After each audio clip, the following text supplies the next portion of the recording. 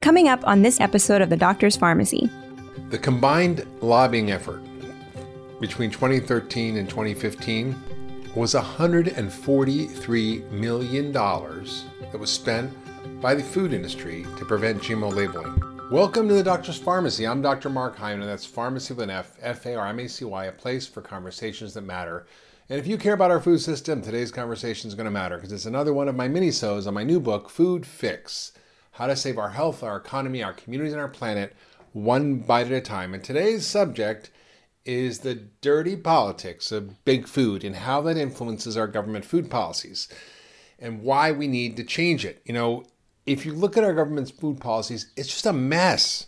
8 agencies oversee the government's food-related policies, and they all work in silos. They don't coordinate with each other very often, and their policies are confused, contradictory, and conflicted. In many cases, they're completely in opposition to each other. For example, we tell people to avoid sugar and to eat whole foods and to avoid junk food and processed foods, on the one hand with our dietary guidelines, and on the other hand with our food stamp or SNAP program.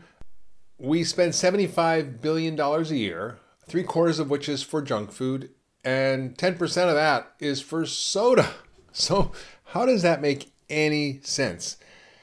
The problem is that most of our food and agriculture policies undermine public health, harm the environment, and increase private profits. They put private profits over public good. Now, I'm going to show you in this podcast how big food plays a big role in this mess through its corporate lobbying efforts. The food industry has hijacked some of our most powerful food programs like the Farm Bill. It profits from sickness and disease and environmental destruction. And then it sticks you, the taxpayer, with the bill. Big food companies claim to be good stewards of public health. They argue that obesity is complex and that they have an important role to play. Okay, great. Well, show us. They say, well, you know, we have to engage government agencies and we have to work on policy issues. It's a critical part of the effort to change things. But they have a much more insidious motive. The real reason they spend so much money in Washington is so they can block policies that hurt their bottom lines and promote policies that make them money.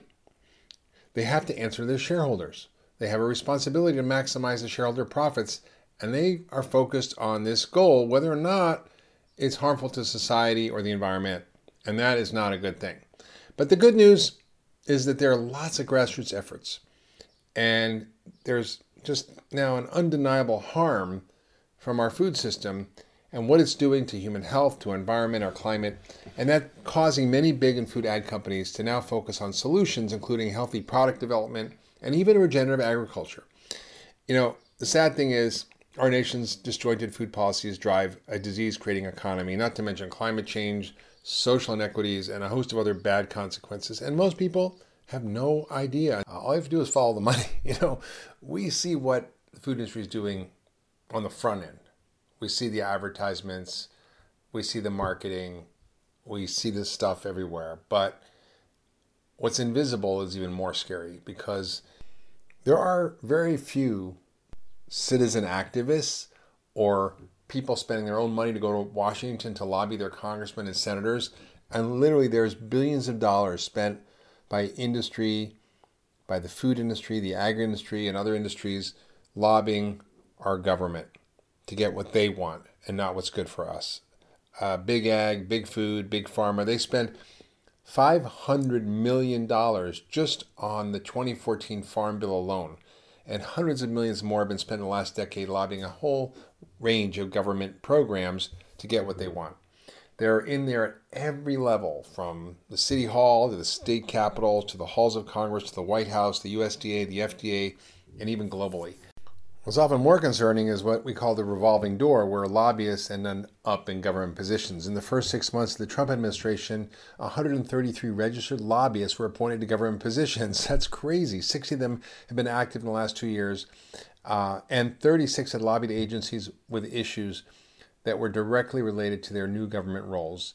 They had ethics pledges, of course, which were vague and not enforced. And recently, the FDA Commissioner, Scott Gottlieb, who was the head of the Food and Drug Administration, recently took a post at Pfizer right after he left the government. How does that make sense? There was another sugar lobbyist named Kaylee Zach, who was an advisor on the dietary guidelines.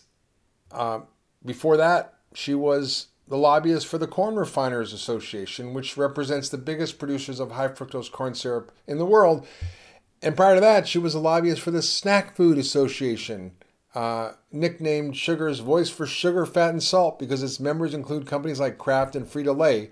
She had a blatant conflict of interest, and it should have disqualified her, but the White House permitted her appointment, saying she was uniquely qualified to assist the Secretary of Agriculture and a senior leadership team in issuing the 2020 dietary guidelines.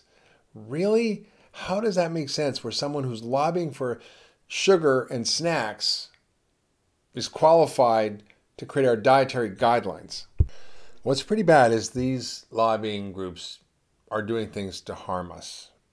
For example, 97% of the time, the American Beverage Association took positions that were antagonistic to public health, opposing limits to marketing junk food to kids or even for better childhood nutrition.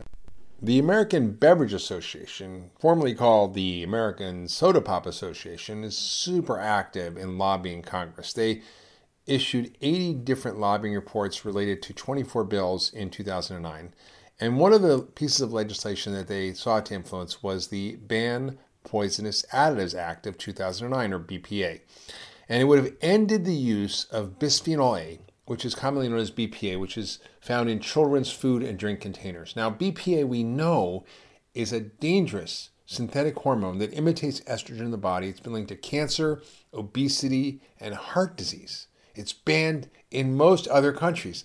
Why would anyone want to keep these chemicals in kids' food and beverage containers? It's simple. For many in the food industry, including soft drink companies, profit trumps public health, and replacing BPA costs money. The American Beverage Association filed more than a dozen lobbying reports documenting its effort to stop the BPA Act. And you know what? It worked. The bill failed. It never made it out of committee for a vote. Now, some states have banned the use of BPA, but the FDA still says it's safe. Who are they protecting? Its citizens or these corporations? Now, one of the things that the food industry is most scared of is lawsuits. So working with a Republican congressman from Florida, Rick Keller, who sponsored 2 separate bills protecting fast food makers from obesity-related lawsuits. It was called the, quote, Personal Responsibility in Food Consumption Act. And it passed the House, but not the Senate. Why would Keller support these ridiculous bills? Well, it could be the fact that he took hundreds of thousands of dollars from donations from a PAC that represented, or political action committee that represented McDonald's, Wendy's, and Burger King, and from the NRA, not the one you're thinking about, but the National Restaurant Association, who represents Taco Bell, Dunkin' Donuts, Domino's, and lots more. Now, the issue here isn't whether someone's going to get a little settlement. The issue is the discovery process, which scares them more than big jury verdicts. Why? Well, when you have a discovery process, lawyers are allowed to access defendants' documents and other inside information, which can unearth damning information about these dishonest industry practices. And that can open up a door to a plethora of new government regulation. And that's what happened with the tobacco industry. There was an avalanche of damning documents through litigation against the tobacco industry, which revealed so much information that there's an entire research group at University of California that's dedicated just to studying the documents that they were able to discover. So they don't want any lawsuits, and they're doing everything they can to prevent them. Another big effort by the food industry was to block the GMO labeling law. Now, 64 countries have laws mandating GMO labeling, including the 28 nations of the European Union and most other developed countries, including China and Russia, which are generally not known for their consumer protections or transparency. And there are a number of states that passed GMO labeling laws, including Vermont, Maine, and Connecticut. Now, that caused a big outcry from the food industry, who didn't like that. So they lobbied Congress to create an act referred to by its opponents as the DARK Act, known for denying Americans the right to know. Big Food poured huge amounts of money into this bill, and more than $50 million was spent lobbying Congress for the first half of 2015 alone. That money could have been better spent on labeling and better ingredients in their products, which they said was going to cost a lot, but an independent study showed it wouldn't cost more to label them. The combined lobbying effort between 2013 and 2015 was $143 million that was spent by the food industry to prevent GMO labeling.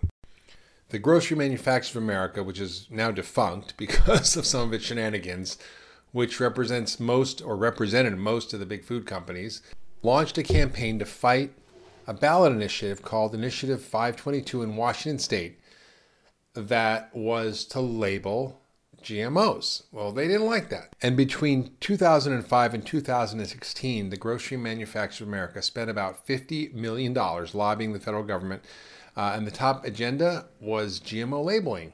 If the GMO labeling law went into effect, well, they'd have to slap their GMO labels on packages of Cinnamon Toast Crunch or Honey Nut Cheerios, and Coke and Pepsi would have to put it on their soft drinks, and Kellogg's would be forced to put on their frozen waffles and Pop-Tarts and cornflakes. Even Welch's fruit juice would have to carry a GMO label, and they were wanting to stop that. And Washington was one of their big efforts, and they gathered all the big food companies and got people to contribute to an illegal fund that was supported by its member organizations, about $15 million, to create a No on 522 campaign. Pepsi put in about $3 million, Coke and Nestle each put about $1.7 million, General Mills put in $1 million. Now, without getting too much in the details, which I get into in my book, Food Fix, GMA violated campaign finance laws in ways that were a little bit shady. And they, in court, were forced to pay an $18 million fine for knowingly breaking the law to conceal the identities of corporations behind its AstroTurf campaigns. It was the largest campaign finance penalty in American history, and even more than the Attorney General who brought the case, the Attorney General of Washington who brought the case, recommended. And they were ordered to pay the state's legal fees as well. The penalty was later reduced by an appeals court, because they fought it, obviously, to $6 million, which the Attorney General said he would fight. He said it was a good day for the law and for integrity, a bad day for big food and its playbook of dirty tricks. It's one of the happiest days of my life, he said. GMA's conduct was just so egregious. Still, for them, the law didn't pass. It was like, don't ask for permission, ask for forgiveness. So what's a few $1 million in fines compared to hundreds of billions in profit? The lawsuit was lost, but the battle was won anyway. There's no GMO labels in Washington State. Now, you may say GMO, we don't know it's bad. Well, we could debate all day about that. But we do know that glyphosate, which is sprayed as an herbicide on soybeans that are Monsanto soybeans, now Bayer, are toxic, that they've been linked to cancer, that they destroy your gut microbiome, that they have intergenerational effects leading to many diseases.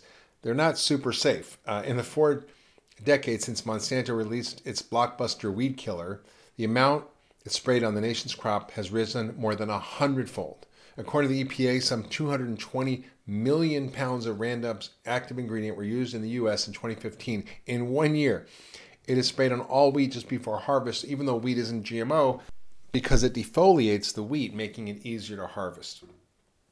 It's pretty scary stuff. It puts your children and grandchildren and great-grandchildren at risk.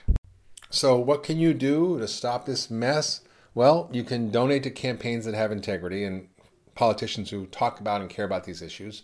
You can buy non-GMO foods, and increasingly companies are labeling their food as non-GMO, which is good.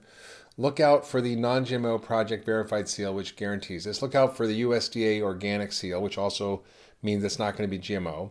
Use refillable containers to avoid BPA and lots of other harmful substances and plastics. Try to buy locally sourced meat. And lobby your representatives to shift nutrition and ag policies to ones that promote health and promote regenerative sustainable agriculture. You can support new rules on lobbying and corporate responsibility. And we should stop the revolving door. If you worked as a lobbyist for the sugar industry or McDonald's, you shouldn't be allowed to take a job at the USDA or an advisor on the dietary guidelines. How does that make any sense? We got a lot of work to do, but we can fix it. I know we can. And I think there are countries that have shown us how to do this. I think the industry is changing its behavior. Politicians are waking up to these issues. Consumers are becoming more aware. And that's really the purpose of my book, Food Fix, How to Save Our Health, Our Economy, Our Communities, and Our Planet, one bite at a time. It's to raise awareness. It's to start the conversation about how we can change the food industry and how we need to change the food industry to save ourselves and everything else that matters to us. So I encourage you to check out the book. Go to foodfixbook.com and you can get a free video called how to save the planet and your health at the same time. You can also get access to my action guide, which gives you detailed instructions on many things that you can do, as well as policy strategies that we've talked about. Sort of a one-stop shop for how to fix the food system. It's just a start. It's the beginning of a conversation, but I hope you'll join me in this conversation. I hope you'll join me in changing the food system and doing things that actually can make a big difference. And if you love this podcast, please share it with your friends and family on social media. Leave a comment. I'd love to hear from you. Subscribe wherever you get your podcasts, and we'll see you next time on The Doctor's Pharmacy.